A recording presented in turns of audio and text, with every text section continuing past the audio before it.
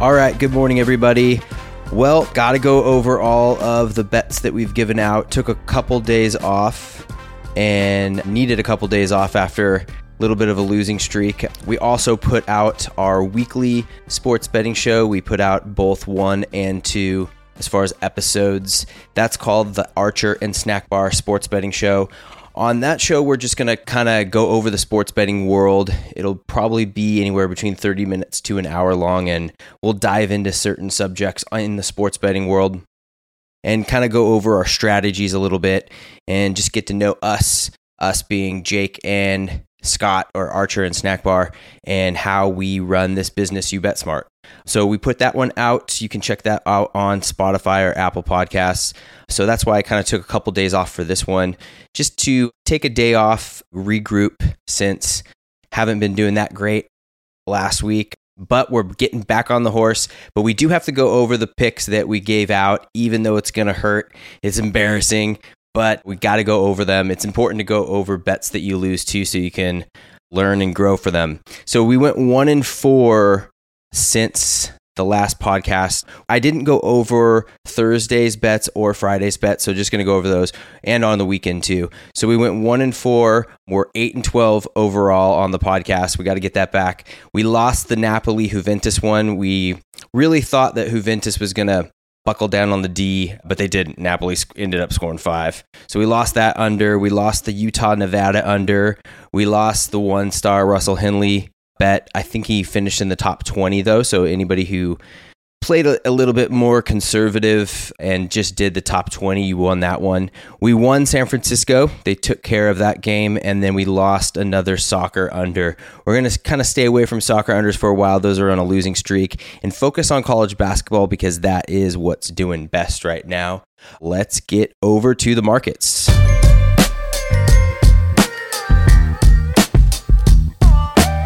Okay, so for the markets, just wanted to kind of go over what the markets are. Markets is a segment where we're setting up a $10,000 bankroll for player props and a $10,000 bankroll for the team bets that we do.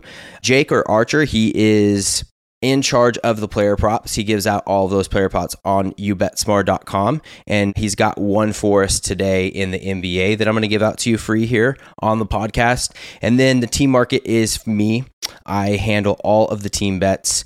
Player props are doing really good. He just finished an 8-day winning streak where he won 8 days in a row. Today, the streak ended, but he is killing it. We started at 15 days ago. He's already had 106 bets in those 15 days, and he's up $3,912. So he's up 39% on that $10,000 bankroll. And then for the team markets, it's been 51 days since we started that one. We've had 408 bets, and that one is still up $4,208, even though we've had it feels like this little mini bear market's gone on for over a week now, but we're still up over $4,000 on the team markets.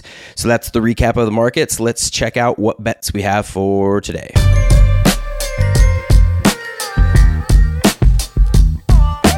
Okay, so for the bets, we got a college basketball one to start. That's going to be a 3-star bet. So that means that with that $10,000 bankroll, you would bet 3%, which is $300. That's what we're going to put down to win. If you have a $1,000 bankroll, then you would bet $30 on this bet. So that's Texas plus 3 at Bet Rivers for minus 110. They are playing against Iowa State, and Texas has won 3 in a row. They came back on their last 2 games. They're playing good under their interim head coach. In all of our models, except for one, we have them favored by 1. This is also a system play in 2 separate systems. And last year, Texas, not that this matters, but last year, Texas won by 22 over Iowa State.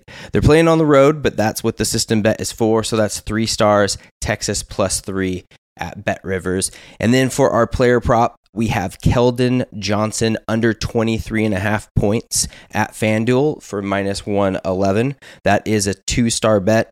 Keldon Johnson is averaging 21 points, 2 points below 23.5 where the bet is on the season. He's going up against Royce O'Neal. Royce O'Neal will probably be guarding him, and he is an excellent defender.